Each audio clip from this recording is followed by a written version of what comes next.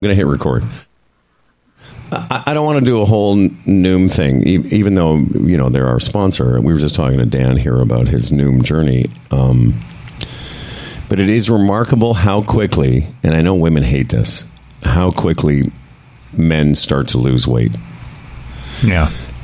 As I was just saying before we hit record, that I saw you a couple of weeks ago, and I could already see that you'd lost some weight, and now you're going even further on your weight loss journey. Yeah. Okay. I'm targeting a weight that I don't think I've been in it since I was a teenager now. Well, dude, may I call you dude? Yeah, call me dude. I saw the other dude here yesterday in person for the first time in a while. And, how was that? Skinny. Where this is, I said to him, look at you, Skinny Fred. And he said, look at you. Because we are both, honestly, I can't remember what's your weight, 165 or something? 68.5 or something. So he's 168. I'm 170. What did I say? I was 178 today. And I said to Fred, this is as light as we've been since we were probably in our 20s, certainly in our 30s. So as you floated around your apartment there. That's right. We're just bouncing off the walls, man. You're so light. Very light. And chases you. Yeah, we're very light. Bounces you up into the air with his nose.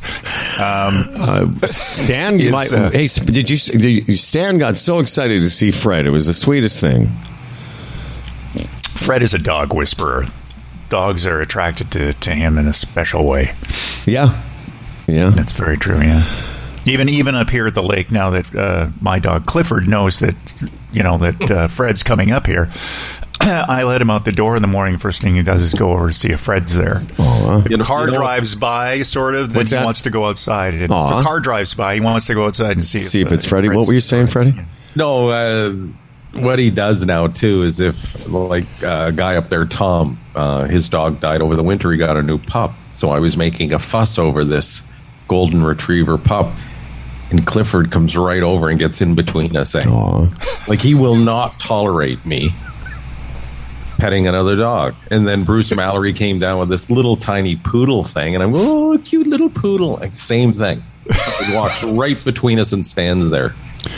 I'm not allowed to do that. I'm just going to make a comment. We're not going to start again, but that microphone doesn't sound as good as your regular microphone. I can just tell you that right now. And it's funny, Dan, it's one of the mics that we stopped using here. Yeah. And he's taken home. That's one of the reasons Fred came by, was to get some equipment. We can play around with it. I'm just letting you know it sounds a little bit muddier. I've always thought that I had an affinity for animals. I've had them all my life, and dogs generally like me. I'm pretty good with them. Clifford and I get along, but I would tell you there's 2 or 3 people, Fred being one of them, that over the course of Stan's life, because Stan's a different dog, we all know that. He's a sweet, sweet soul, but boy, he's a strange animal. And Fred's one of 3 people that Stan, and we were talking about this yesterday, Fred got imprinted somewhere in Stan's puppyhood, and Fred, every time he comes in, Stan makes such a fuss over Fred, it's crazy. When Dan comes over, he'll say hi and he kind of gets excited, but he was leaping. Hey, Freddie, he was like, at one point it was almost like he was crying. Yeah. It was sweet, and you don't know what to do because it's almost he's under stress or something. I don't know, but he's always under stress.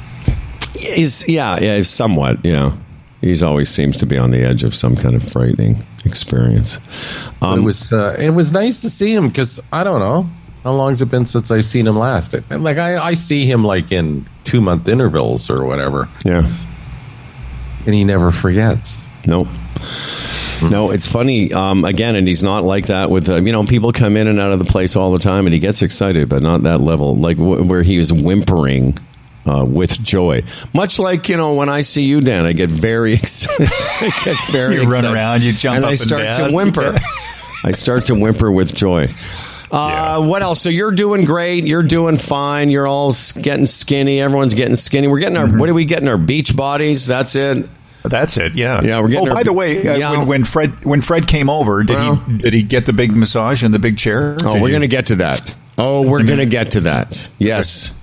Oh, okay. Freddie had a Relaxacare massage chair session. Yeah, I'm going to save that for later in the show.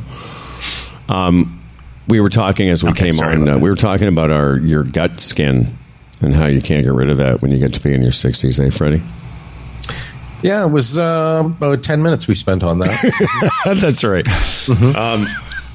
Well, because the thing is, you can lose weight, but it's tough getting rid of like a little muffin top or whatever it's called. Well, you can't fight the inevitable. And as disturbing as it is sometimes to sit down and think that you're in your 60s, like, I've hit the big, I've almost 66. When you hit 65, just think back when you were a kid and you knew a man was 65.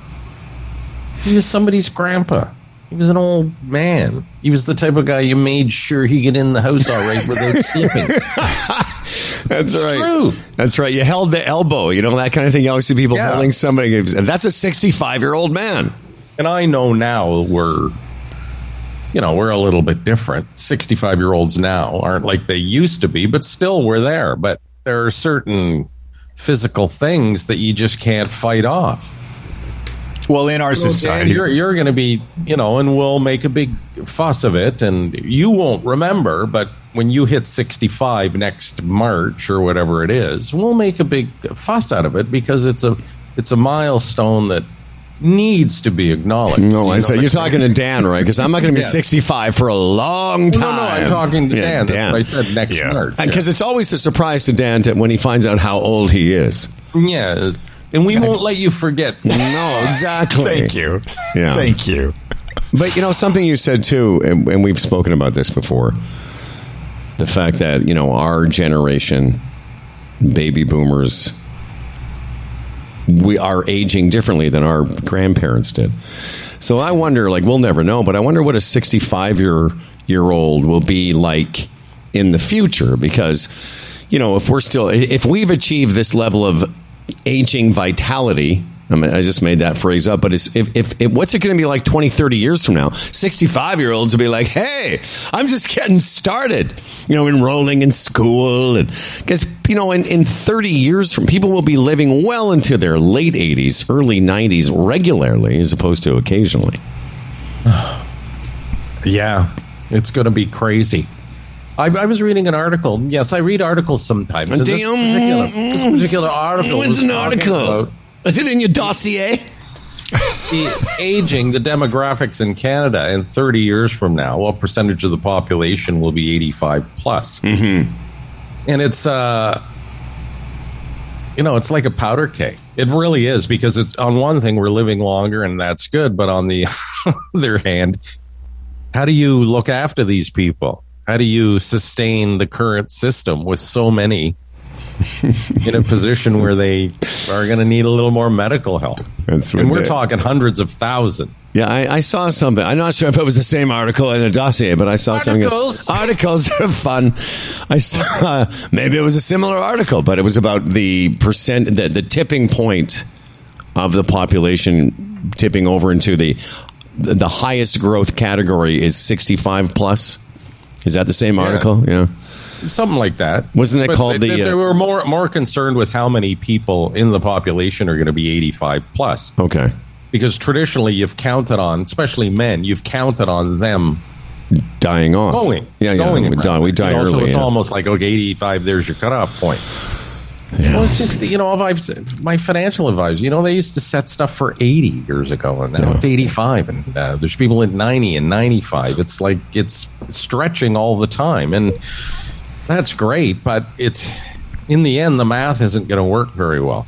I think that article was called The Great Drooling Mob, I believe is what it was called. The Great Drooling Mob article. Yeah. The thing is, I read an article. Hang on one second.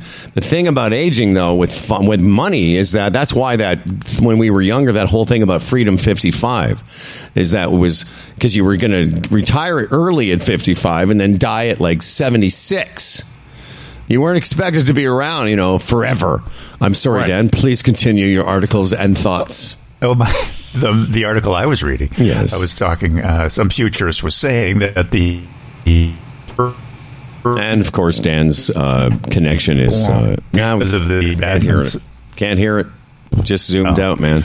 I'll try again. Yeah. So you were literally started to warble when Can you you hear me said, "Yeah, sort of."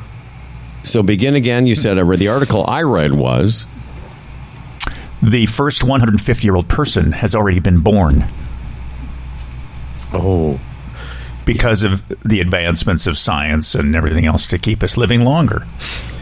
wow! Can you imagine the skin hanging off that fucker? When you hit 140? That's right. You think, but you know what? People are vain no matter what. If they're going to be in their 120s and go, I don't know. I can't keep it off. I can't get rid of my gut. You're 127. I know, but I've done the noom.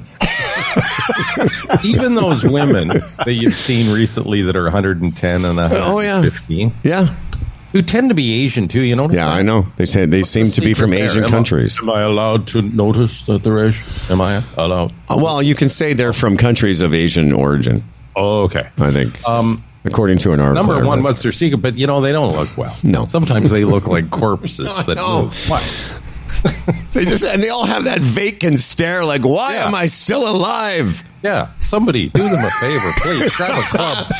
I just like the idea of no matter how old men get, would still be like, I don't listen. I can still keep up with these 100-year-olds. Jesus.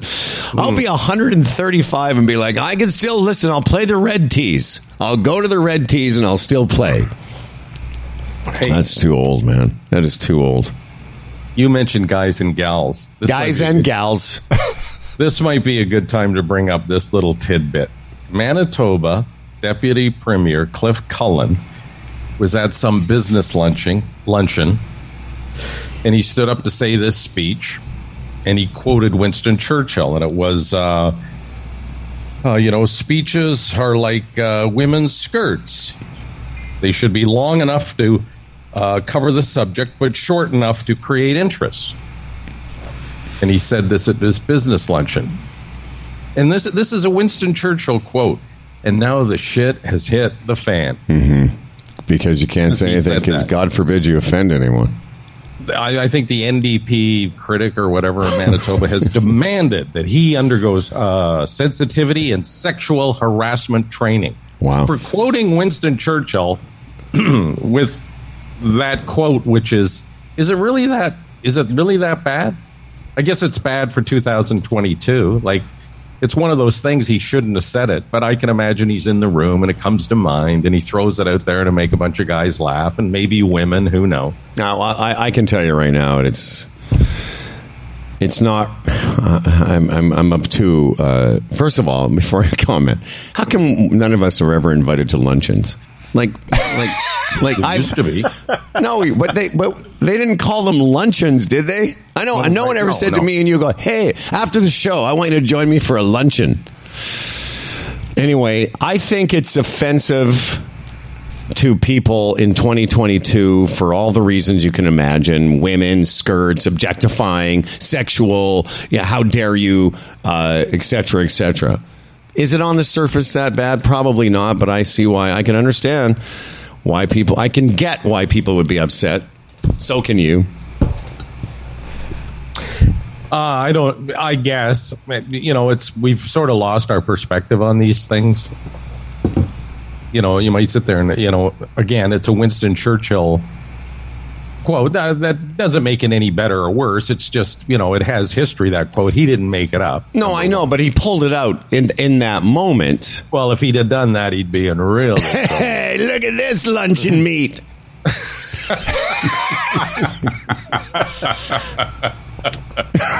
Yeah, you want to see this spam? Can't we have women wear skirts and sometimes they're sexy? I know, but you and can't blah, blah, say blah, that. blah, blah. You can't, if you're, especially in a What, would the women wear skirts? you can't say women wear skirts. You can't, how dare you? I guess you can't. You can't say Because some men wear speeches them are now, like is that why, women. or- No, it's the using women as a comparable is not. I mean, not now's-a-daisies. Yeah. And the fact that it's a Winston Churchill quote, I mean, you can quote General Jackson from, the Civil War about his opinion on blacks, and you can say, well, it was a war quote. Yeah, but see, there we go now, losing perspective. It's like, that was a bit, that's a downright dirty racist quote. Oh, sure, but this was something that was trying to be cute. I'm not. I guess there's no debate here, and I'm not really debating. Again, it's just the perspective we've lost on. Take it for what it's worth at the time. That's all. But if you're the guy in Parliament, I can't remember at the beginning. If you're at some luncheon and you're making remarks in public, and you're a politician, and you don't know that comparing speeches to women might get them riled up, like. This is a whole different generation. Like we're talking about living into our 130s, but the people that are on the planet now, and as I said to you yesterday about Roe v. Wade, the women are not the people you want to rile up. And maybe they're too sensitive, and maybe there's unnecessarily getting riled. I don't know. And the way the world's going, who the hell wants to be around to 130? Jesus Christ. You won't be able to open your mouth. You said something yesterday, too, when we were talking about you may not, depending on what happens with Marner and Matthews, and I think you used this phrase, I kind of was trying to remember what you said, like they're walking them to free agency. Yes. And then you made a comment about, well, now, given, what might happen with this team and maybe going backwards or whatever, and you said, you may not be around to see them win a Stanley Cup, because if you live to 82 or 3 or 4 or 5. And I thought about that after. I thought, there's going to be a time in my life where I'm going to go, this might be my last year watching the Masters, or it might be my, you know what I mean? Like I've thought of that. Like how many more years you have left to enjoy the things that you love, and how you have to enjoy, so that's the perspective of enjoying every day as it comes along. Well, the thing is, next year, you're going to watch the Masters. Next year, I don't know. The Leafs are going to win the Cup. And the year after that, you're going to watch them. Maybe if you said, will I ever... you know what I'm saying? No, I know. Yours is it's different, but I mean, you got me thinking it's that different, but the same. Yeah, I know what you mean. No, for sure. You don't even know. You don't even know next year if the Leafs can get by the first round. Right. That's the great unknown. That will be like them winning the Stanley Cup. Did you see last night? Tampa Bay hammered fucking Florida like 4-1. That's the team the Leafs would have played. I don't know how I'm gonna. I don't know if I'll watch another game until maybe the Stanley Cup Finals. I may watch a couple of those games. I didn't. No, I just saw a couple of the highlights. I watched the Jaybirds. Hey, it's nice they finally opened the Dome, eh? So it's. It was lovely to see the game being played in the great outdoors at our wonderful stadium. Well, we should get started. Dan Duran, do you have any inappropriate quotes from Winston Churchill? Women are like, because, Winston Churchill lived in the 1920s and 30s. Women are like honeypots. You can't dump one out by the side of the road, and whereas you never have one when you need one. Oh, Jesus, Winston, easy now. Well, that's a deep quote. That was pretty good. I just made that shit up, Dan. What about the percentage of women that want to be noticed? That's their prerogative. No, we can't. We're leaving them out now. Oh, that's right. What about They're being left out. If a woman looks great in a skirt and thinks, "Oh, I'd like a couple of compliments here with this new skirt," and you can't do it, it's like, "Oh, I've been left out." I just started thinking about, so you're a guy in the 1920s, Winston Churchill. Women are like candles. Sometimes they go out, and sometimes you can't find your servant to light one. What? Winston had a lot of quotes that weren't quite as polished as spot on. Some of these guys, you think they sat in a room. I mean, they cut out one day a week to come up with quotes. Right? It's today's quote day. Yeah, that's what they did. I have to come up with quotes. Today's quote day. I got to sound like really smart and profound. I'm on my way to a luncheon. I need a quote. Bring the quote team in here. That's right. I've got an important luncheon. I'll need to say something about speeches and skirts. Anyone? Anyone? That's right. Got any skirt humor? You, young Jewish boy, with your funnies. All right, here we go, Dan Duran. This episode of Humble and Fred is being broadcast to the world from Humble and Fred Studios in Toronto, Brampton, and on the lusty shores of Lovesick Lake. And is brought to you by Gigs Guy, the Retirement Sherpa, the Chambers Plan, Bodog, Health Gauge, Hush Blankets, and our newest sponsor, Relaxacare. And now here are two men who feel like kings, laying on their couches, using TV screens as portals to the world that they stand in judgment of. Welcome to their kingdom, Humble and Fredlandia. Very nice, Dan Duran. You brought something up.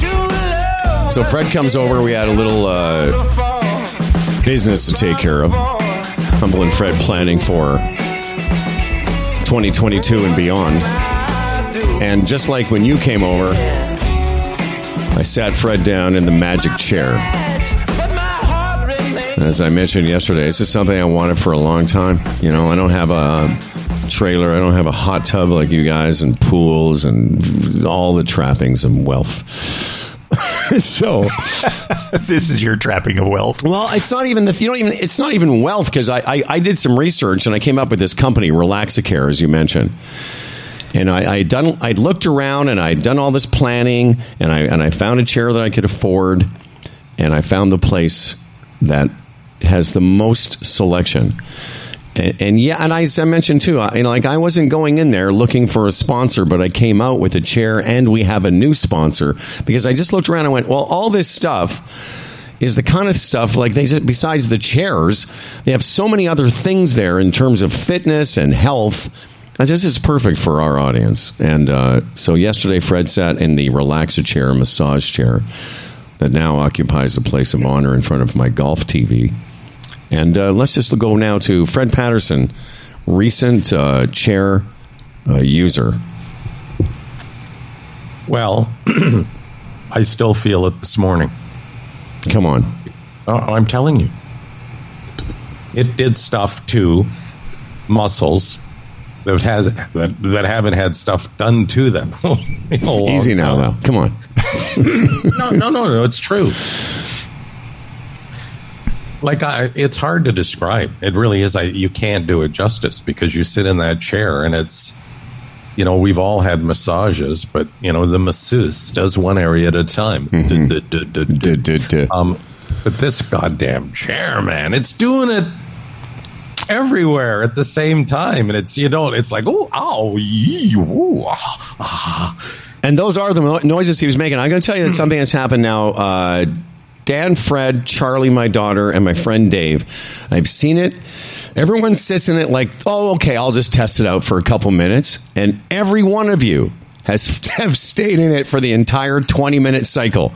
It's like you get in there with this idea, like, oh, okay, I'll try it out. Howard wants me to try this out. And I saw Fred's face. He was kind of like, okay, I got him in, I put the music on, I got him settled in the chair, and then he just stayed there moaning for 20 minutes. And we just had a conversation. He's talking, but every once in a while he'd make a little move, and everyone wants to stay for the full cycle because, as you said, Fred, it's not like a regular massage, because all parts of your body are being given this therapy at the same time. It's pretty unique. Like a team of masseuses. That's right. It's like having a massage team, which, by the way, can be expensive in this neighborhood. But well, here's an example. I got up this morning and I thought, whoa. I again, because it's so intense and so, like, what's that word? Sometimes, that term, a good hurt? Yes. When you're not used to it. It feels great. Down my back, and it's like, when you're not used to it.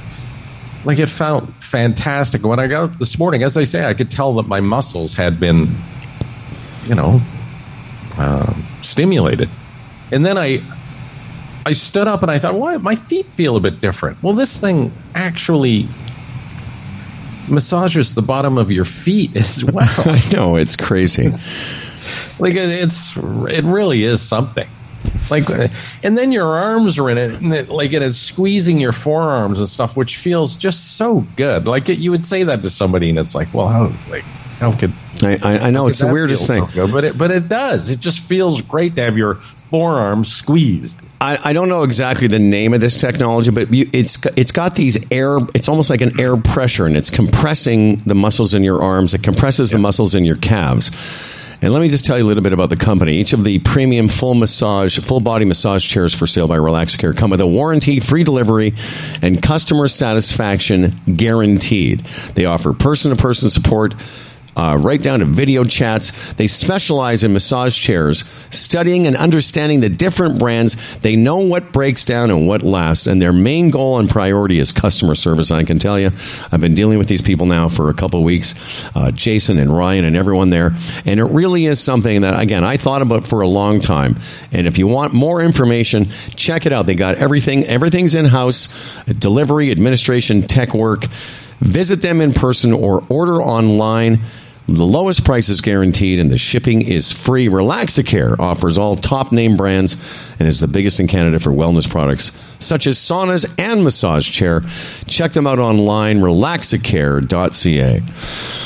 All right, thank you, boys. Dan Duran will join us here in a few minutes' time with the Dan Duran News. Tim Niblett will pop in and make some sense of what's going on in the world, give you some guidance, and Bill Brio will rejoin this program.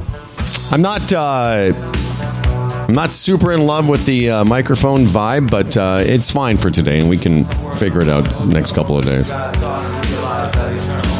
Well, yeah, I went through a whole test with Mike Boone yesterday. I guess we over Zoom, and he was thrilled with the sounds. So I might get used to it. Different, yeah, it's just a little bit different. It's not quite as sharp, but that's fine. Again, that microphone is the one that we're using in this studio, and we dumped it. How did you find your drive home yesterday? Was it okay? Fine. Absolutely fine. Really? Well, you get to go up the 410, too, so you don't have to go past that on the 401. No, it was great.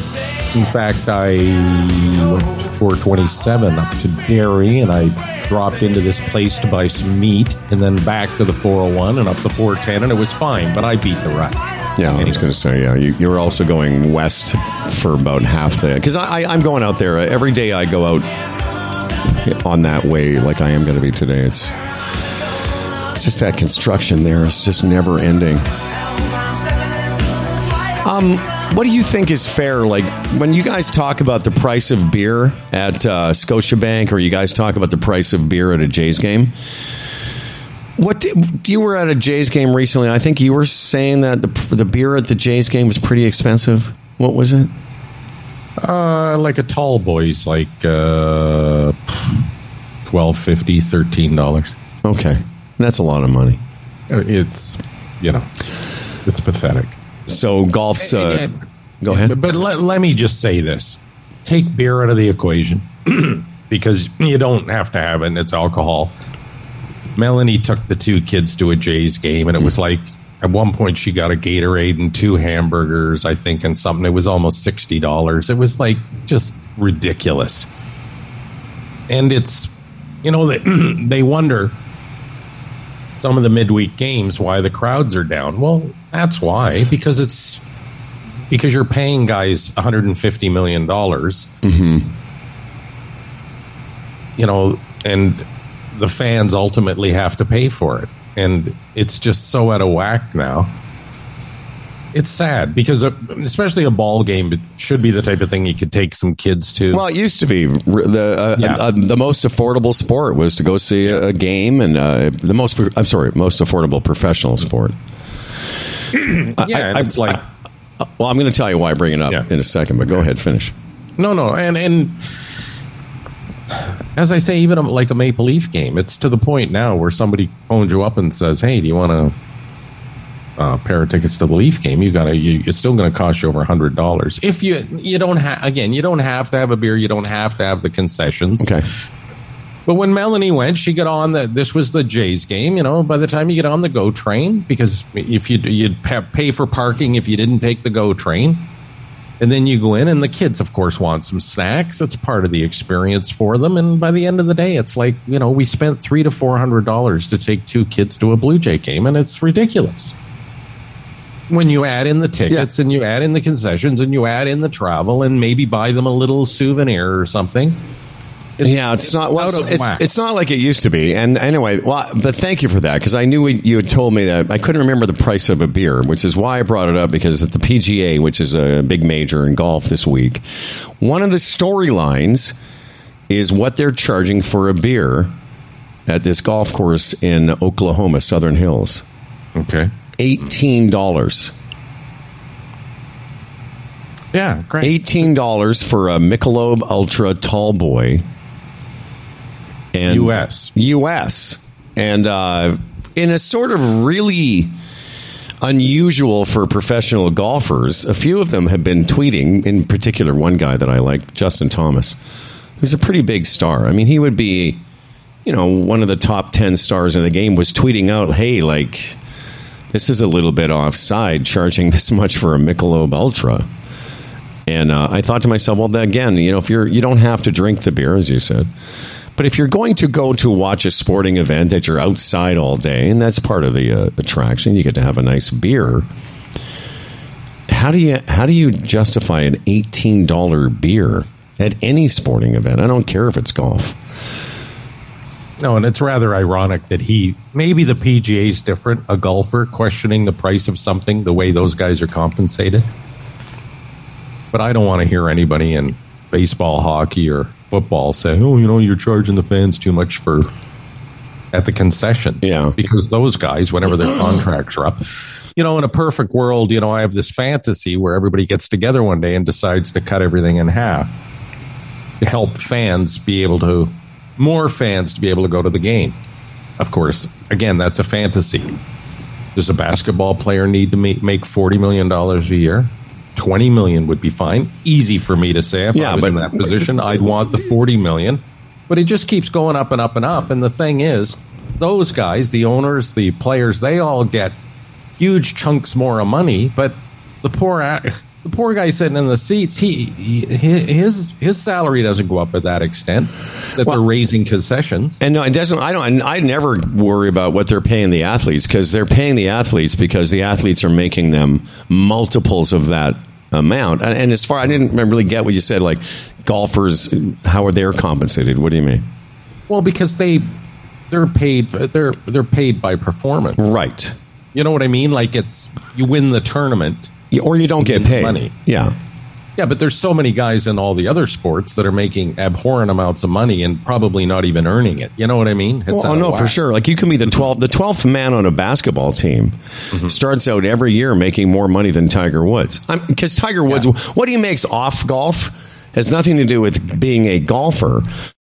And I'll tell you, the top paid athletes in every other sport make more than any PGA Tour player ever has.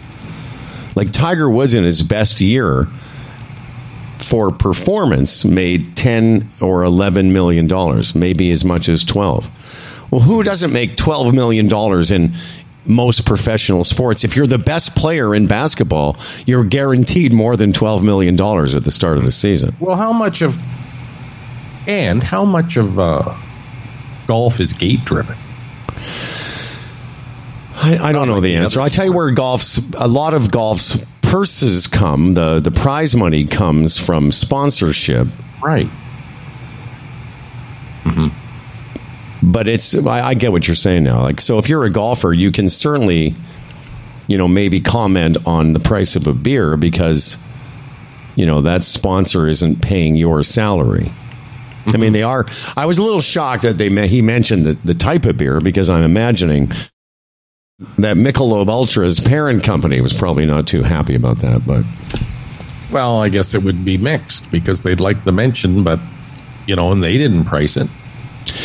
But that just seemed to me, when you mentioned beer now, so I just wanted you to remind me the price of the beer. And I get all that you said about the kids. It's ridiculous, because I remember, even when we first got together here, when the Dome opened up, you could go to a baseball game pretty cheaply. That was the whole point of baseball, was that it was a nice afternoon at a professional event for not so much money. And I can only imagine, because I'm not looking at Facebook, but if Boone was weighing in, like, I don't know what the TFC are charging, but that also used to be, and I took my kids to that a few times, that also used to be kind of a fairly economical day at a ballpark, if you will. But I don't think you can. I don't know who's paying all that. Who's paying all who's paying that kind of money to go to a sporting event? I don't know. I guess a lot of it's corporate money, and tickets are handed out if you're lucky enough to, be a recipient of a free pair. Or I don't know, Howard. It's just, and again, it leaves a sour taste in my mouth. It's like even the Leafs and their failures. Don't be surprised if they bump the prices up again this year. No, I know. It's ridiculous. And people just keep going. And again, the only defense is stop going. And they talked about the first game against Tampa Bay. The crowd was different. It had a different enthusiasm. It had a different feel to it. It was more like real fans were there. Well, over the course of the series, it got back to the corporate feel that it's always had. There was some minor eruptions where people acted like normal fans in other rinks. But, that's all part of it. The people there are just, it's the privileged. It just is. Yeah. Well, the privileged or friends of the privileged or, it's certainly the upper middle class, middle to upper class of middle class. It certainly isn't just your average Joe, because the average Joe can't do $300 or $400 on a Tuesday night. Story in the news now, sports related. The Canadian Football League is now more or less on strike. The Players Association against the owners. Are they really? And the minimum wage there is $65,000, or the average pay, or whatever it is. But it's less than $100,000. Of course. And these guys are striking, and I'm thinking, wow, that's something else, because a lot of these owners in the CFL being out of business will mean they will lose less money than they will. That's right. Being in business, you know what I mean? Yeah, so I know. that's actually the Toronto Argonauts are better off not playing than playing. Sure. When it comes to the bottom line. But I always had this idea with the CFL, and maybe other sports too, that each player is sponsored by a different company. And I think this would work in the CFL because, revenues are not what they are in other sports. So each player's jersey would have a different sponsor on it? Yeah. And your elite athlete, say your quarterback, the quarterback of the Toronto Argonauts, whoever may be, he's your elite player. Well, Bell sponsors him to the tune of $300,000 or $400,000 a year. They pay his salary. That's interesting. I mean, a lesser player on the line is sponsored by HumbleInfredRadio.com. We pay him $500 a game or something. Then we're not okay. Well, we could maybe sponsor the Water Boy. Can you call them Water Boys? You know what I'm saying? No, I do. But think about it. They do that in golf. Each player has, and they have their shirts and hats and their golf bags and their gloves. They're all sponsored by somebody. Yeah. Well, I just think that is. Something they could look into. Maybe they have, and companies aren't interested. Well, I just was laughing when you said, it's the CFL, different companies, because it's the CFL though. It'd be like Buddy's fish and chips. It wouldn't be Bell. It would be like the car wash down the road. We got to move on there, Mr. Patty Bum. We got to get to a few of the people that sponsor our program. In the meantime, a little Justin Bieber. Justin Bieber's in the news again. There was such a huge success with the Tim Biebs, amazing, that there's now going to be something called Biebs Brew or Bieber Brew. Yeah. But Tim Hortons and whatever they spent, I think we talked about this at the time, whatever Tim Hortons spent on Justin Bieber was money well spent. I think it was about $20 million, but Bieber just wanted to do it as well. And now Biebs Brew, a Justin Bieber approved vanilla flavored chilled coffee, is coming up. In the meantime, why don't you tell us about these fine folks? The Chambers of Commerce Group Insurance Plan, Canada's #1 group benefits plan for small business. Get a free quote today. Go to chamberplan.ca. It's all there. Exactly what you can be part of. Prescriptions, dental, therapies, an HR component now, all sorts of assistance, depending on the program that you buy into. And believe me, all these programs are affordable for small business. All these small businesses get together. You have the profile of a large company, and this is how they purchase the insurance. It works beautifully. All sorts of testimonials there. HumbleandFredRadio.com is part of this, and it's worked great for us. And again, we've mentioned the travel insurance component as well. 30,000 Canadian businesses part of this. They've been around for 40 years. Chamberplan.ca. I'm going to talk about Hush Blankets. I forgot to mention this little line of scrimmage call. You're going to do the Gig Sky guest of the day today at the end of Bill Brio, okay, who is our Gig Sky guest of the day. All right. All right, because the Sherpa's on. It doesn't matter why. Hush Blankets is what I'm talking about. The reality is a lot of people struggle with the quality of their sleep, whether you're a hot sleeper or a cold sleeper. Hush has what you need to get the job done. They carry everything from pillows and sheets to their best-selling weighted blankets and mattresses. They even have their iced technology, which keeps you cool all night long, and their iced weighted blankets and mattresses. If you're looking to improve your nightly rest naturally, Hush is the answer. Hushblankets.com. And the promo code to use, HUMBLE, gets you 10% off. Hushblankets.com. HUMBLE. HUMBLE is the promo code for 10% off. How about that? Hushblankets.com. Hush. By the way, if you don't like what you got from Hush, they give you a 100-night guarantee. That's right, 100 nights. And if you don't like it, send it back. Okay? Ba-ba-da-da. It's time for Bill Brio. He's our buddy. Bill Brio's our buddy, and TV feeds his family. And every once in a while, once a month or so, we get together with Bill. And it's been a blessing. I'll tell you what it's been. It's been a blessing. If he turns his mic on and his television, turns his camera on, we'll be able to see him. 1, 2, 3. Testing. Hi, Bill. Turn your camera on so we can see you. Oh, that again. Hey, guys. Morning. I'm so looking forward to this George Carlin thing because the documentary that Shandling did on Gary, that Judd Apatow did on Gary Shandling is still one of my favorites. And being a comedy nerd like I am. So what can you tell us about it? Let's get right to it. Well, you're right. The Shandling doc is astounding. I mean, I've seen it at least 5 times. Every time I happen upon it, I stay with it for the whole 4 hours. It's a spiritual experience. And I think that the Carlin one is excellent. It's fantastic. It's not quite at the Shandling level because there's just a different vibe. There's a Zen vibe to that that's incredible. But Carlin is great, and it is with the cooperation of his daughter, Tracy Carlin.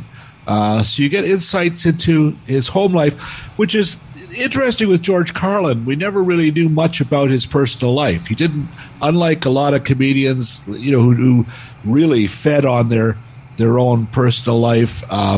Carlin didn't on stage. His shtick was about the 7 words you can't say on TV and the hippy-dippy weatherman and all that stuff. But the special is fascinating because it shows how he evolved from a very, a guy who was on Ed Sullivan, who was in a comedy team before that with Jerry Burns from Burns and Schreiber. Everybody remembers that actor. Yeah, I do. And then, he evolved, and he just, by the early 70s, he literally kind of shed his Merv Griffin, Johnny Carson, all that kind of career, and then went right to the college campuses and became the counterculture comedian.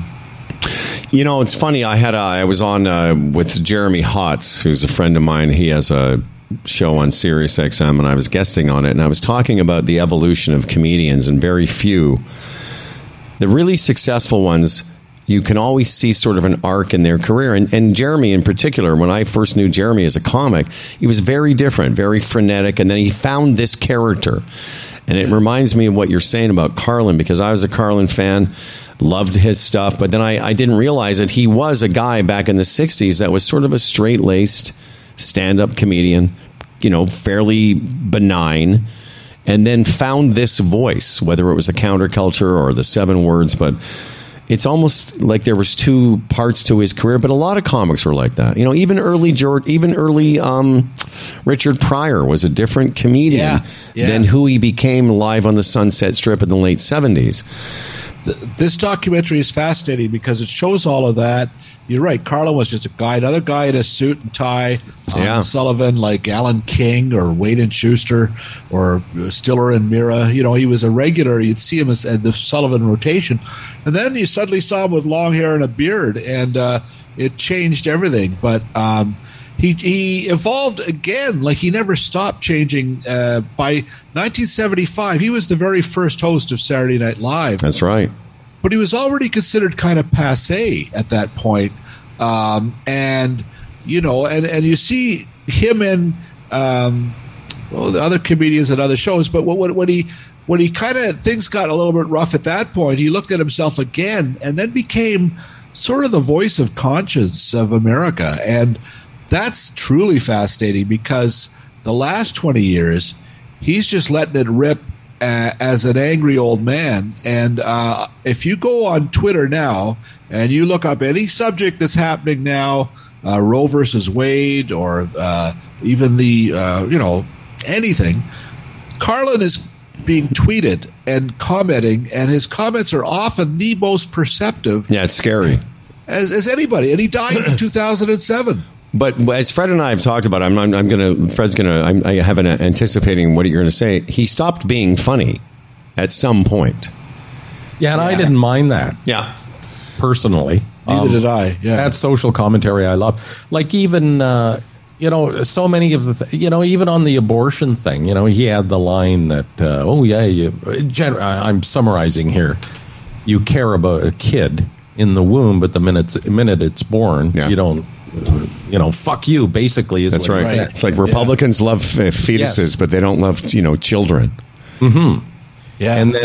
And then attacking the evangelicals and like years ago, and they hear that might be the biggest problem in America today. That segment, and he called it out long time ago. Oh, yes, he did. Yes. And I, by the way, I was going to say, Bill, I didn't mind that stage of his career. I mean, it was a bit odd looking at his stand-up specials that just became kind of, TED Talks, really. Yes. Yeah. But the comedy was, the commentary was so bracing, it was funny. Yes. And really, if you look at late night TV today, Colbert is doing Carlin. A lot of it is just political and commenting on stuff in a very hard way. And kind of that was Carlin who made that switch, I think, first. But we're all around the same age because I remember, I don't know how old I would have been because the 7 words came out in the early 70s. So somewhere in my 13, 14-year-old brain, when I first heard that blew my mind. Yeah. Because remember, this was a time before I got to see R-rated things, before swearing was commonplace on television and movies, or at least the ones that we were seeing. But you guys remember how... Well, you're a little bit older than me, but still, how mind-blowing that was to hear a grown man say those 7 words. Like, I happened to be listening to Sirius Comedy Greats recently, and that bit came up, and I sat in the car listening to it, thinking, wow, even now it's a great bit, the way he put the words together. But a 13 or 14-year-old version of ourselves was pretty heady stuff. I just love how the last word is tits. That's right. Yeah. Motherfucker tits. Yeah, and those 7 words are all you can hear on HBO day and night, any time of the day or night. But Carlin was arrested 5 times for profanity. He was still being arrested for it. Yeah, and he was never convicted, but he never did time. But yeah, that was an offense that people would call the cops. And it is hard to believe today, but he broke a lot of ground. And I just remember as a kid in high school, too, the Class Clown came out. His albums were amazing. And we all knew, hey, Wonderful Wino, and the Hippy Dippy Weatherman. That's right. It's today's forecast dark tonight. Or it stuck with you, and every kid in the schoolyard knew his routine. Yeah, remember around that time, the Cosby, the Fat Albert, that album came out. I was never really, I heard it and I thought, oh, okay. I was never a huge fan. And it was almost like that was the alternative record, the George Carlin one. And I could listen and listen and listen to that. To me, that was so profound. Where he predicting the future or whatever, where he was wrong a bit was the environment. Because, he did that whole bit about who do we think we are that we can actually influence what happens to this earth. Like, well, that's a big assumption. And not that that's a huge point, but it was just a little off that one, because obviously we can't. Yeah, he wasn't 100% right, but he was making references to pandemics and to red hats and politicians. And it was a bit spooky, some of the stuff he did, but the special really shows it all and is very much well worth watching. A lot of other comedians weighing in on him as part of the special. It's pretty good. And again, that's the part I can't wait for. And just to close off the Carlin part, because for me, I loved Bill Cosby, I loved Carlin, I loved Steve Martin, and I love Richard Pryor. And for basically most of the 70s, I was consumed with listening to that stuff, which is one of the reasons I wanted to do stand-up. But Bill Cosby, and we've talked about this, I thought he was great. As a kid, I could quote all those albums, but I don't think his stuff as a comic stands up the way that Carlin's does now. And again, creepy Bill Cosby aside, to Fred's point, I don't think that stuff is as... You wouldn't laugh at it the same way you could listen to those 7 deadly words or whatever, 7 words you can't say, and still find it funny. And Richard Pryor really was the other... I mean, just talk about somebody who just split their insides out and spilled their guts. And so that was so different from anybody else. But there's a great clip in the doc of Pryor and Carlin, and they're both on like the John Davidson show or something, or Mike Douglas, something really white bread. And to see the two of those guys, and it's just before the big change in their acts. They're still kind of doing the mainstream stuff, but you can see in their eyes, they're hating it. And they can hardly wait to bust out. It's quite interesting. A lot of talk around the entertainment world, Bill, about the return of Kids in the Hall. It's on Prime. I've done a new... their last season was years ago, and they've reunited. I would like to talk about 2 things, because I know... just to be honest, Freddie and I, not the hugest Kids in the Hall fan. I mean, I'm fans of the guys in the Kids in the Hall, but... we never really were big fans of the show, although there's bits in the show that I always liked. But I want to talk first about a documentary about the Kids in the Hall, which I'm sure I would like. Oh, you would. It's fabulous. And it really starts on Queen Street and the Rivoli, and it shows the stand-up scene. I mean, those guys are more improv than stand-up, of course. But you will hear voices there from people you remember from that time. I'm like you guys in that I was never a huge Kids in the Hall fan the first go round, because they were a bit younger, and you know how you're always kind of they are the kids in the hall, and they're not, whatever you clung to when you were growing up, whether it was Monty Python or somebody else, those are up there, or even the Marx Brothers for me, because I was a retro guy. So when the Kids in the Hall came on, I was like, but boy, the new series is fantastic. Like, it's better. And what's really fascinating to me is these guys who are doing it at 25 doing it at 60. Yeah. And that is I talked to Mark McKinney and Dave Foley, had them on a podcast, and I asked them, what is being relevant today, the big challenge at 60? Because that's something I wonder, all the time. And their caution was, if you try to stay relevant, that's when you screw up. Yeah. Just make your friends laugh, whatever age you are.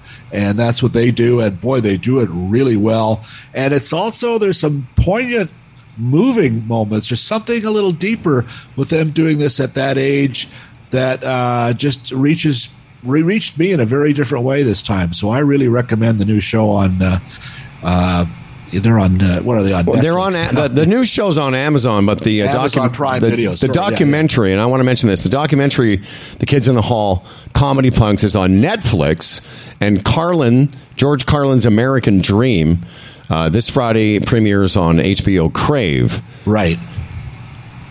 Comedy is a lot like music or any form of entertainment. You can deeply respect the performance without really enjoying. You know, and that's the way I was with Kids in the Hall. And I'm sure I'd like the documentary too, is how they got there. Like, I've seen documentaries on music artists that I wasn't necessarily that interested in, but the story behind, you know, the success is often very interesting to watch. Didn't we, Howard, once do a promotion, a CFNY promotion, where we went to a Kids in a Hall? We went to a Kids in the Hall taping. I remember that night perfectly. It was a long night, and you and I were like, you know, again, anytime we had to go downtown in the evening, we were in a bit of a mood anyway. Yeah. Well, what you might recall from that experience, and I never went to a taping, the band Shadowy Men, who played that fantastic theme song, they played it live every show for the audience who went to see the taping. No, it was great. And that gave it a real performance feel. You know, I think that was a smart move when they did that. But the theme song is still fantastic, I think. Now, my roots go back with them quite a ways, because after I started doing stand-up in Vancouver, I moved to Calgary to do a kids' TV show on CBC, and I was doing a morning show there. And this was prior to Yuck Yucks coming to Alberta. The only place to do stand-up was the Kids in the Hall did a regular show at the Loose Moose Theatre in Calgary, which is where they learned theater sports from a guy named Keith Mitchell, I believe, or something like that. And at midnight, after they were done their sets, and this is McCullough, McKinney, a few others, not all of them, I don't think Thompson was there. And then we would go on, me and Brent Piaskowski, Judy Kroon. There was 3 or 4 comics that got to have the stage. And so every Saturday for, you know, a few years, but I would go down and do a set. And that's how I met them. And I just saw sort of the evolution. And then they moved to Toronto and I moved away. But I sort of always remember, like, I remember seeing these guys when there was just a couple guys doing this theater sports. But I was like Fred. I never really found, because I was never a sketch comedy guy. No, improv isn't my favorite. Yeah, it's not our thing either. We just everything, because they know, Bill, on our show everything is scripted.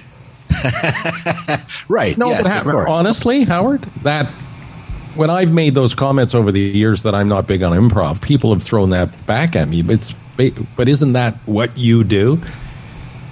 Huh. Because it is on some level, but not that stage, give me a word stuff that really doesn't land with me. I think that the Kids in the Hall, it's not so much improv, because this new show, everything is scripted. Oh, no, I know. It's a scripted show. And you know, they really are different. What's impressive about them is that coming up in the 80s like that, they were not ripping off Saturday Night Live. They were not doing impressions of famous people. They were not ripping off SCTV, which was irresistible then if you were doing comedy. They weren't doing like parodies of ads or TV shows. So their stuff wasn't derivative. And when they got to New York and Lorne Michaels, and they show this in the documentary, he really cooked them. He put them to work for about a year before they turned them loose on the TV show.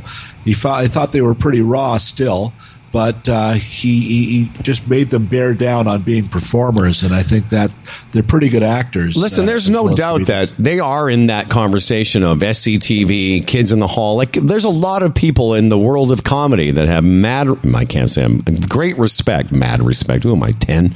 They've got great fucking... I was about to say, they got mad respect. Like, I was going to pretend I actually say that shit. By the way, no, here's the thing, Bill, about Fred and I. We have been an improv group for 32 years, and the word we asked from the audience was fart. We've just been doing the same bit. Let's go every day. That's their bit. Okay, fart. Throw it out there. Fart. That's right. Okay, can I get a word from the audience? Is it still fart? Okay, good.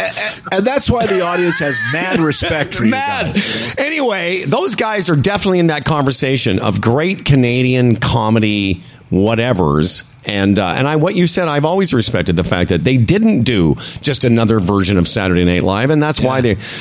But let's move on to something I really, really loved. And I don't know, we talked a little bit about it on the show, and I love this. The Pentaverate. The Mike Myers. Fuck me, I loved it. I'm so glad to hear this, Howard. I laughed. There was now it's I said to Freddie after I finished the series, you're not going to be laughing all the time, but there are a few moments where I lolled out loud. I by myself laughed out loud, but it's just fascinating how great that you want to talk about a great Canadian. Fucking Mike Myers is so good in this thing. And you'll hear a lot from Myers on the Kids in the Hall doc. He was there. He would go on stage with them at the Rivoli and stuff. But he sat there watching them, thinking, "This is what I want to do," you know. But the thing about the Pentaverate, it's not getting great reviews everywhere. But I love it too. And boy, are we ready for this stupid show! Oh yeah, because it's just laughter, and it's like, oh my God, thank you, Mike Myers. And tell Fred, like if you grow up in Toronto in the 60s and 70s, wow. I told him you're gonna love the Canadian stuff. No, I keep this.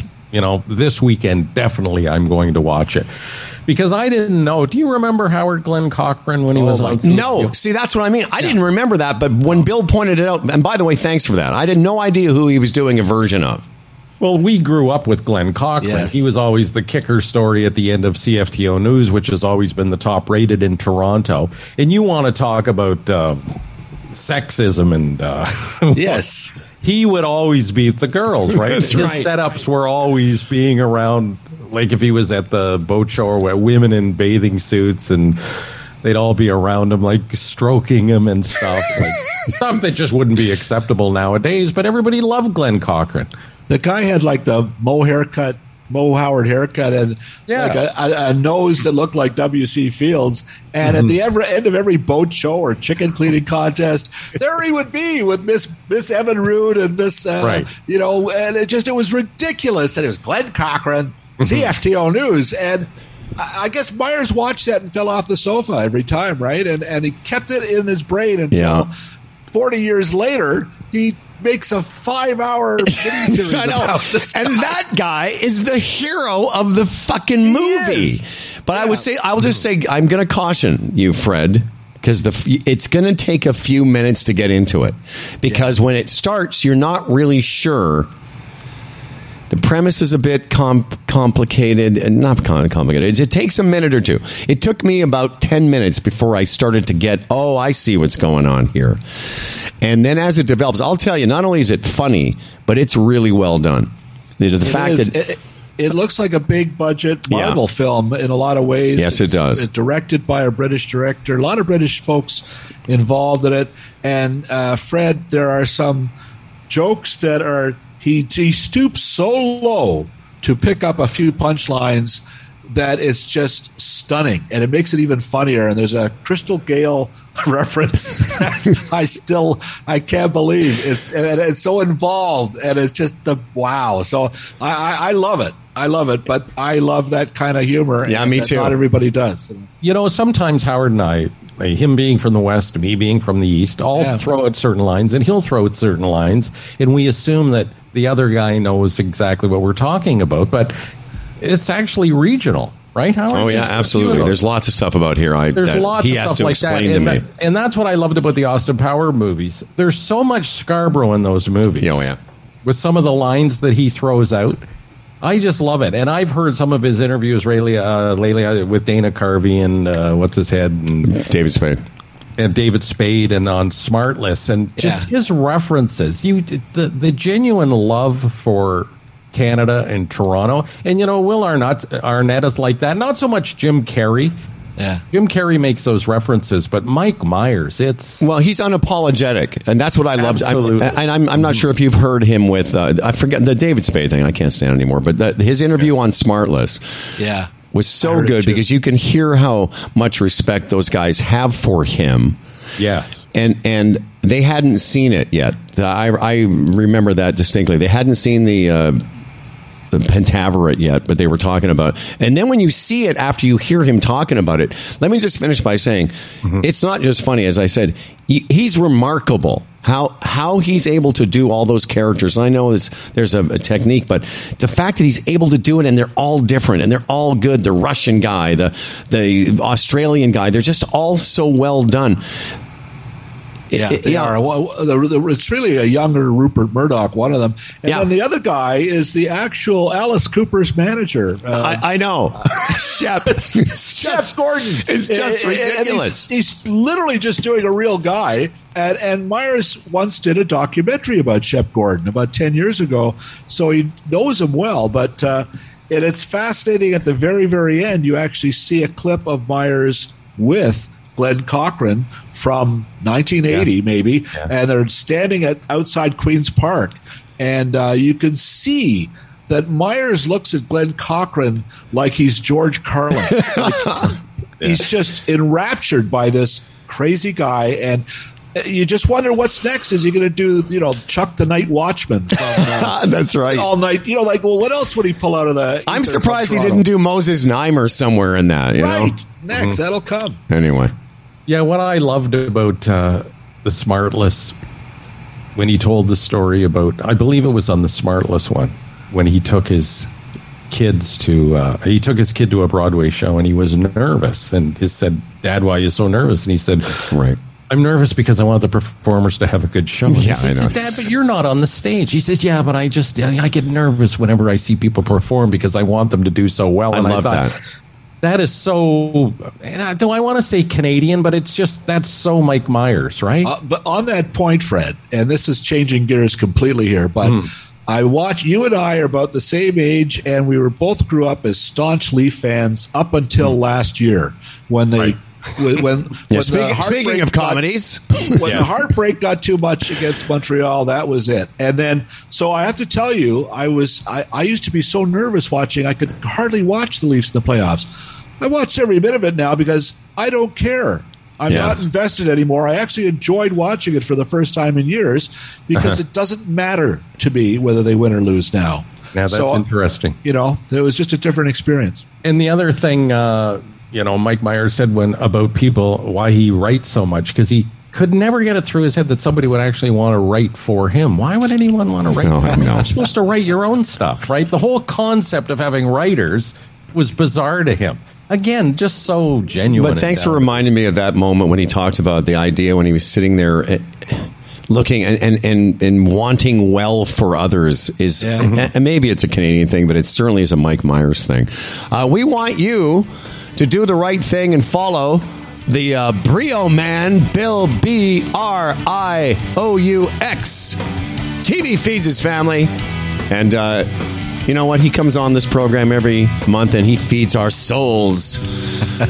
Billy, thank you very much for your contribution. And always fun, guys. Thanks for having me. That Shandling documentary, I want to watch it again. Where would I find it if I needed to? I guess I can get it on YouTube. That also is HBO Crave, and it's the Zen Diaries of Gary Shandling. Yeah, I'm going to watch it on Crave because I have Crave. And thanks for the Carlin heads up. Appreciate you, and stay well. And thanks for everything you do for us and for the community. My pleasure. Thanks for having me. And maybe once things calm down, we'll get you over here for a luncheon. That'd be nice. Let's go. Let's go to Apache Burger. All right, man. Take care. That's Bill Brioux. He's a super beauty, man. We're just going to wait for Bill. Oh, there he goes. And by the way, he's the Gigs Guy guest of the day when you want to tell us about that. Oh, Howie. But you were going to say something else. I could see it. What did you want to say? No, I was just Apache Burger. It's funny too. I mean, you want to talk about Toronto and these guys. I mean, Apache Burger. Johnny's Hamburgers, Burgers, and all those places. I will say that I often think about that too with Mike Myers. I mean, he's such a superstar and he's worth $250 million or something. Grew up in Scarborough, and I just often think of Scarborough, the places that he went. Obviously, because he talks about, too, going down to the beaches to a movie theater. I know exactly what movie theater that was. They used to, if a movie was first run, like months later after it left the theaters, it would go to that theater. Like a revival theater or something like that. Yeah.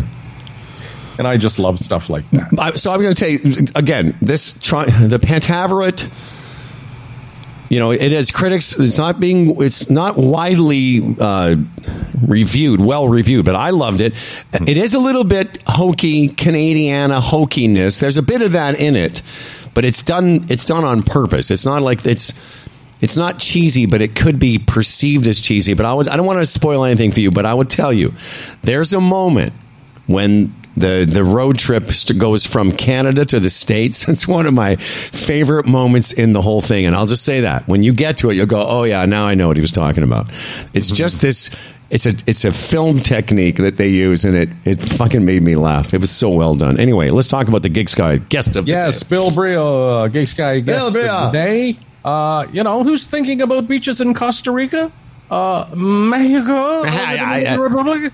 Get that spring in your steps and rejuvenate yourself with some R&R, of course. You deserve that peace of mind when you travel. So surf like a local with a tap of a button. GigSky offers 100% data plan, maps, Uber, Instagram, WhatsApp, all the stuff you want. Need a hotel, a rental car, looking for things to do while traveling. All in your hand thanks to GigSky at very reasonable price data. Okay, rewards. They offer up to 50% cash back on over 850,000 hotels globally. Yes, rental cars, all that kind of thing. All right, download the GigSky app today. Enter code HF2022 for $5 off your first plan, or visit gigsky.com for more information.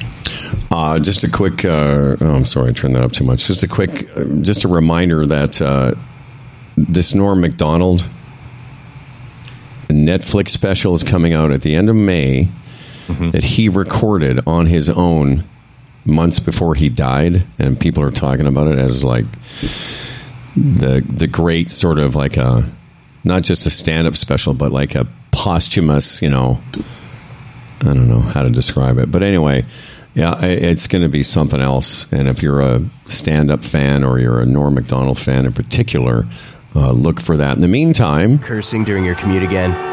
Do you find yourself living at work instead of working from home? Couldn't this have been an email? When it feels like all that's left is work hard, you know it's time to play. It's easy to find your next favorite game at Bodog.net. Play free casino games, get poker tips, and check out the latest sports odds. Visit Bodog.net today. #MakeAPlay. And now welcome back to our program. Oh, also, before I forget, I mentioned Jeremy Hotz has a radio show on Sirius XM. It's called The Hilarious House of Hotz, I think. And I'm a guest on it, I think, Sunday night at 7 on USA Laughs, Laugh USA. Go check out Jeremy's site to find out more of the details. Jeremy will be our guest next week. Have you done the show? I did the show last night, yeah. We recorded it. And it was just him and I yelling at each other for 35 minutes. Kind of like this show, except with two Jews. Except, even though you're an honorary Jew. Speaking... What's that? I'm a free agent. I'll go. I know. You're ready to go. If the food's good, I'll jump on the religion. Because there's a lot of religions lining up to draft you in the first round next year. Let's talk to this angel. I had the honor, the privilege... I don't know. I just look at it like the blessing, really, to be in his presence last week. We dined together like men. He is the retirement Sherpa of Raymond James, of course, a member of a lot of great organizations, and so is he. How's that for a casual Wednesday intro? Good morning, everybody. The feeling was, of course, mutual. We had a lot of fun. It was awesome. Yes, we did. I didn't. I was, because it's funny with Tim and I, because he's our client, I'm his client. You never know who's supposed to pay for this luncheon. But we're friends in there somewhere too. And we're so friends. It's a very confusing time. There's a lot going on with the Nibs and I, and we had a lovely time. You can't make that decision. You do a dine and dash, okay? That's what we did. I said, go, Nibs, go. I said, okay, I'm going to go to the bathroom. The only reason Howard would think that's a good idea, Fred, is he's a hell of a lot faster than me, so he'd make it. He's going to be caught. Mm-hmm. I'm like, I think that guy didn't pay, and then run. There's a lot to get through here. That guy with all the hangers. That guy. Tim and I talked, of course, about my own financial situation, but we talked a little bit about the financial situation in the world, and Fred said something about you. It might have been yesterday, it could have been last year, but it was basically, there's a calming presence, and a lot of what Tim does with clients is to give them perspective on the world that we're witnessing now. So let's talk a little bit about that. Yeah, absolutely. I mean, certain parts of the market have been less than pretty, of course, this year. I've had clients say they're afraid to open their statements or whatever. And I would suggest, really, when times are good, pay lots of attention. When times are bad, pay whatever level of attention works for you. And know that your advisor, their team, I mean, any client's got hundreds of people working for them every day, really, right? Looking for opportunities and buying and selling and holding and all that. So there's plenty of people putting effort in. You can just go golf and go to a restaurant, spend time with family and have some fun. Yeah, and it's always last year was crazy good, and maybe this year won't, but you always have to look at the 3-5 year results, right? Oh, absolutely. We're in for the long term, right? My last client meeting yesterday, he is late 50s, so still a number of years away from retirement and hopefully a few decades away from expiring. He was asking if we should adjust his mix it all, and I when you got 30 more years on this planet, hopefully more, you can't be going short term on things, right? So this is just part of the process. I thought that first chart on the email I sent you guys yesterday, I find super fascinating, right? Because we don't really intellectually understand how virtually every year there's a pretty large, drop along the way, right? So this year, the Standard & Poor 500, that's the really most diversified one in the States, is off 17-ish% from its high.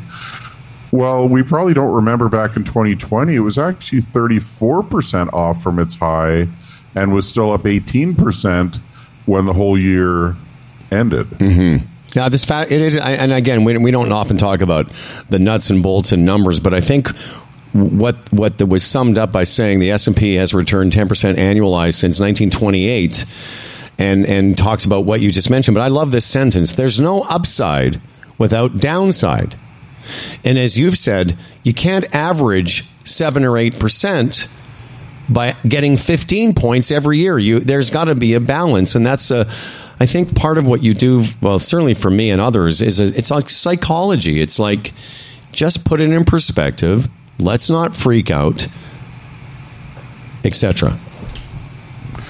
Right. I mean, even if you're taking income out right now, which, isn't the best time to do it, of course, within any portfolio, there'll be some things that have held value better than others. So there's always options as far as that to do things properly.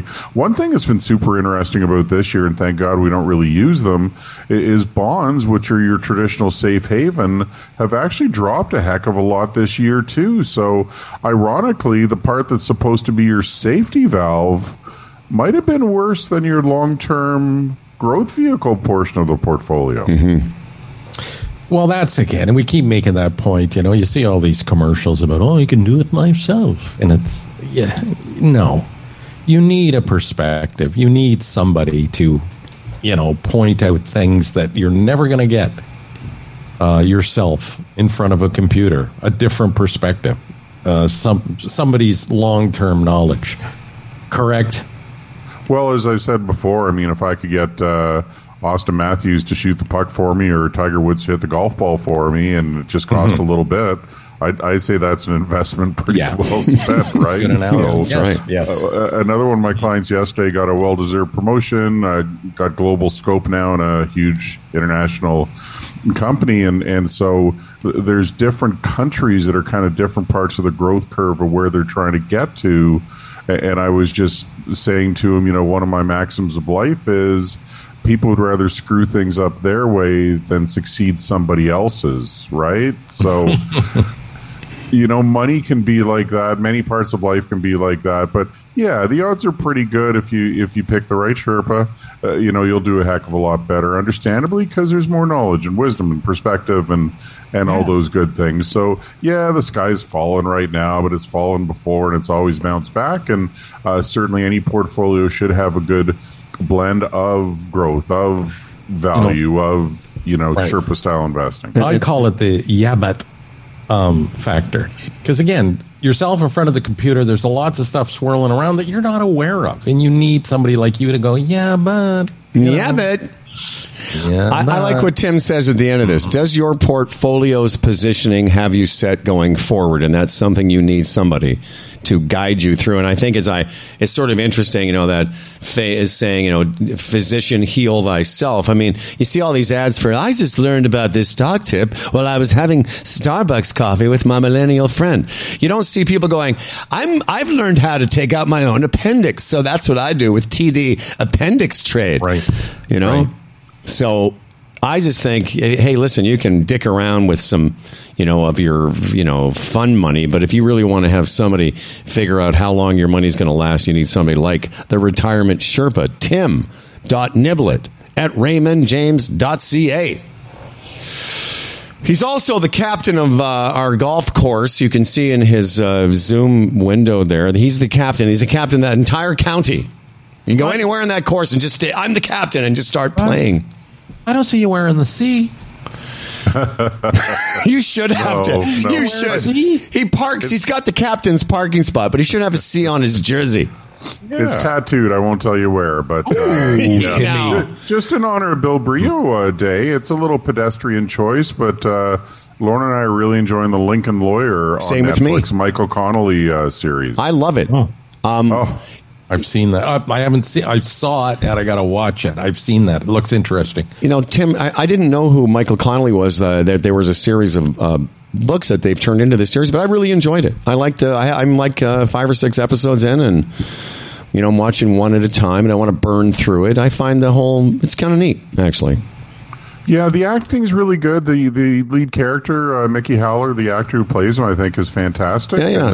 Lots of good twists. We've been watching like The Flight Attendant and Killing Eve as well, and I almost feel like both of them are kind of trying too hard to be unique. But Lincoln Lawyer is kind of comfortable but interesting. Michael Connolly's a good Tampa boy, and he also wrote the Bosch series as well. Oh, did he now? Interesting. So he's doing okay. Well, you're doing okay, and I certainly appreciate you coming in here each week, the Retirement Sherpa. By the way, you can go to his website, retirementsherpa.ca, and get the Sherpa in your life, and just make your life better. I don't know. What are you waiting for? That's all. That's all I have to say. Captain Sherpa, have a nice day. And you guys, great to see you as always, and maybe I'll come by and try that massage chair out someday. Buddy, you're up next. Tim, I'm serious. And it can accommodate a taller person. It absolutely can. I can make that adjustment for you, all right? Awesome. Well, enjoy and profit it all. Have a great day. All right, my friend. Tim. Right on, brother. Thanks, That's guys. Captain Tim Niblett right there. The Sundays caught him once and he was sniffing my undies. He ain't too sharp, but he gets things done. Let's get Dan Duran in here. Like it's oxygen. And then let's get out of here. He's my baby and I'm his honey. Never gonna let him go. Down, Dan. We'll end up sitting on a rainbow. Dan Duran. Against all odds. Honey, we're the big door prize. Dan Duran. We're gonna Here's to a spy fella named our Dan nose. Duran, a hell of a guy with a hella big wang, the quintessential anchor man. His voice is nice and low. Dan Duran, the anchor man comes. As for credentials, he has none. Can't tell a headline from his bum, but his voice is nice and low. Dan Duran, the anchorman's here. He's prone to falling off his chair, but he's got a big wang, so he don't care, and his voice is nice and low.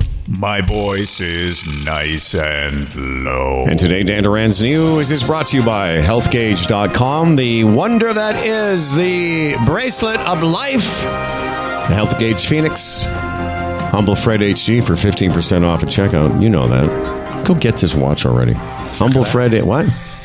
Check it out. Humble Fred HD, 15% off at healthgauge.com. Blood pressure, blood ox, all of it. You're trying to figure out what's going on with your ecosystem, then keep track of it every day, as we do. There's the watch. You've seen it. Now go get it yourself. Humble Fred HD now gets you 15% off at healthgauge.com. And now, no discounts provided by Dan Duran News. The full 100% news is happening now. Check it out. Planes and space rockets are not getting along. In Florida, the growing number of space launches, particularly from those in the Cape Canaveral area, are screwing up scheduled airline flights.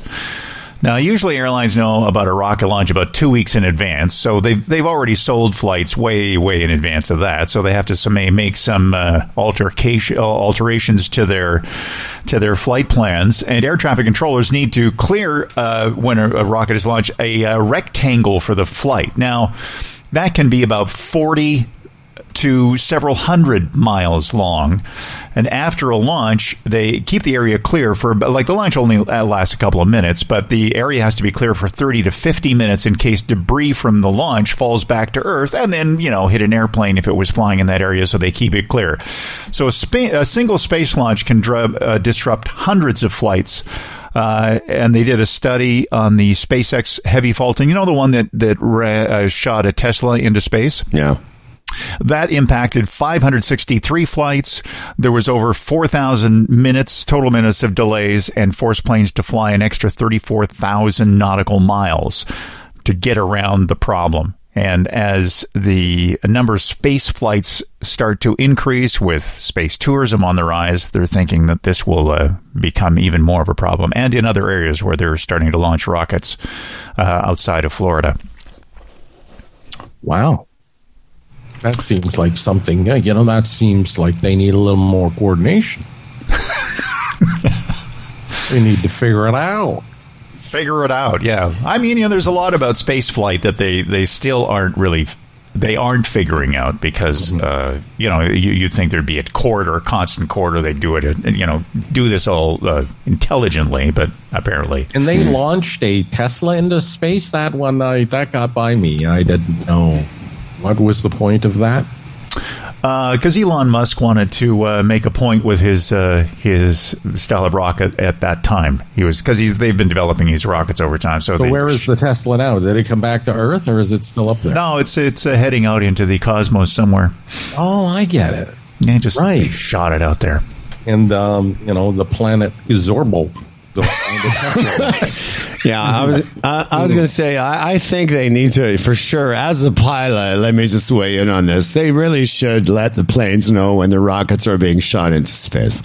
I once flew through a sector where they were skydiving, and they did not take kindly to me being in that sector. And so, what? Are you serious? Yeah. Yeah, it was, there's a zone. Whose responsibility was that? Mine. Oh, I got in shit for that. But I flew through a zone. It's just outside of Hamilton, near Ancaster, I think. I can't remember exactly where it is. But I was going back to Burlington, and I was with a guy who's flying along, just a passenger, a friend of mine. And I said, "Oh, look, that's something I haven't seen before." He goes, "Want to go? That's a guy. It's like skydiving, like close enough. Like I wasn't close, but close enough. I could see. Like I think that's guy skydiving over there." And then I land. No, go ahead. Well, what they do is they close off a zone. You're supposed to fly around it. You're supposed to be nowhere near it. And then when I landed, I heard from the people at the base operation there. They said, "Did you just fly through so-and-so skydiving zone?" I went, "Maybe." maybe. Was that wrong? So, and how would that, okay, maybe you just described it, but how would you know? Like, what's the deal? Like, before your flight, how would you know that? Or where was your responsibility? Because, okay, there are maps, as you can imagine, that denote all kinds of things, including no-fly zones.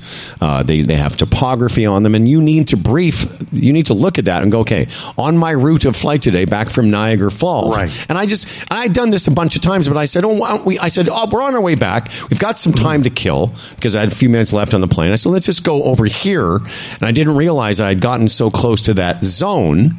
Right. I kind of knew where it was, but I didn't realize it. And again, I sort of looked, I went, I've never seen that before. There's a guy hanging on to a chute.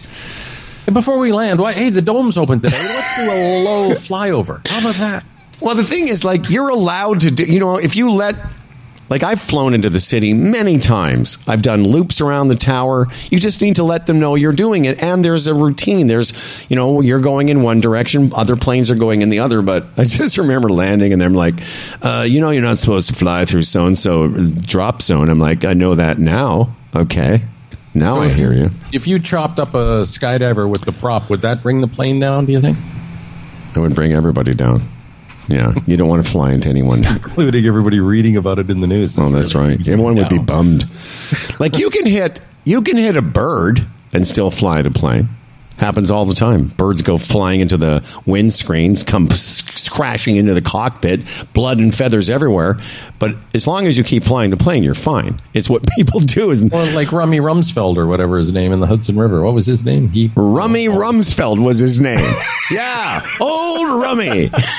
That's Old right. Rummy. He got the plane now. So Scullin Sullenberg, old Rummy Rumsfeld.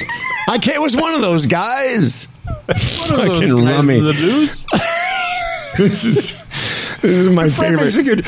Fred makes a good point. Like when you're flying, how would you do you just have to remember from looking at a paper map before you took off that you don't fly? Well, yes. You're like every time I took you flying, I had an idea. Okay, we're going to take this route. I would brief myself before we go to make sure that everything. Like you have to know where there are towers. You need to know the height, the altitude restrictions. You can't just up to where you live, Fred.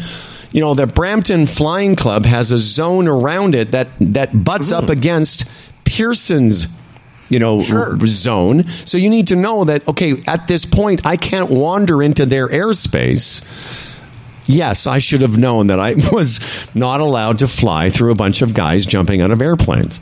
The balls that it takes to... The other day, one of those guys with a lawnmower engine on his back and wings, it's like, where do you... who wants to do that? Not me anymore, I can tell you that.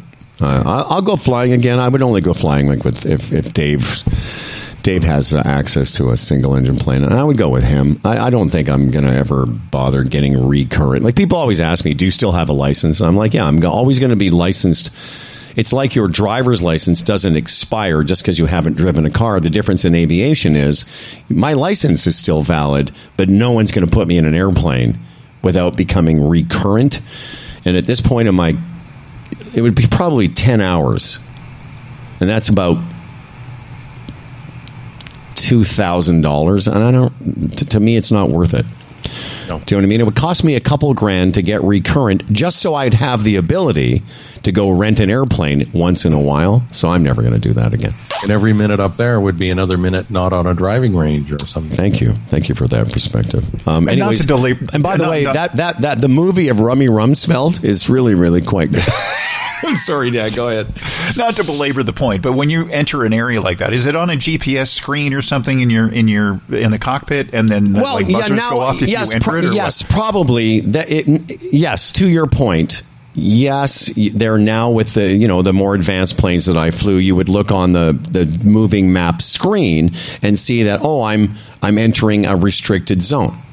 Absolutely, it would be there. The day that I did that, I wasn't flying a plane with a Garmin screen on it. I just should have known, because I came back from Niagara Falls and I went back a different way, and I found myself looking it was miles away. It was several miles, but there was still some guy at a similar altitude floating down like this, and I just thought to myself, I wonder what he thinks. What the fuck is he thinking? If you just cut the cords, that would be off. And both of us see each other just at the last second. I'm like, I'm sorry, buddy. I'm really... Oops. You nip all his cords, and then he's in a free fall. But just before he starts free falling, he just looks me in the eyes like, really, you fucking prick? Way to go. Way to go, Rummy Rumsfeld. Check your map, you asshole. Dan, can we count on you for yet another story? Yes, we can. All right, now with more stories, here's our friend Dan Daru. A naked man cartoon on a beer label is okay. North Carolina, where such things happen, regulators were wrong to reject a beer label that featured a silhouette of a naked man standing next to a campfire. Federal judge has ruled. It's a Maryland-based brewery called Flying Dog Brewery, and their Friesen Season Winter Ale had this image on, and it was it was really, anyway, it wasn't very much. It was like, oh, okay, it's a label, whatever.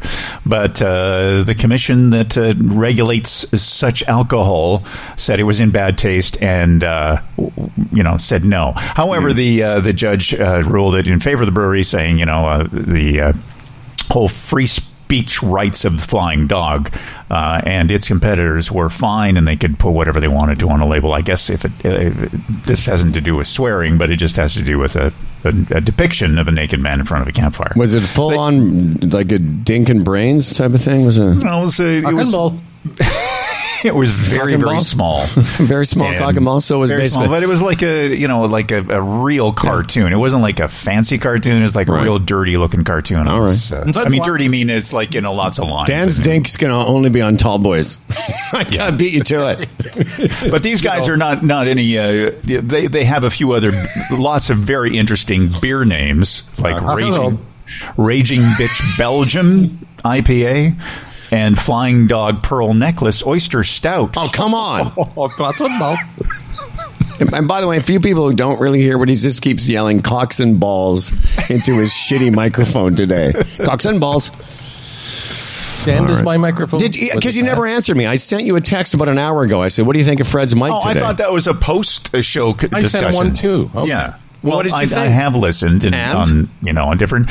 It is the other microphone is a better microphone for Fred's voice. Yeah, and this one's all muddy again. But it's not outstandingly horrible because you can still hear on. I just don't think it's as crisp. It's important to be able to hear. Well, I don't think it's as crisp as he normally is. That's all I was saying. Okay. No, that's true. I agree. We got to wrap things up. Setting on this. Yeah. Can we talk after the show? Maybe you can. No, let's do that. Yeah, that's what I thought we were going to do is talk after the show. Okay. Well, we're going to. This is now the show ending because I got a lot of shit to do.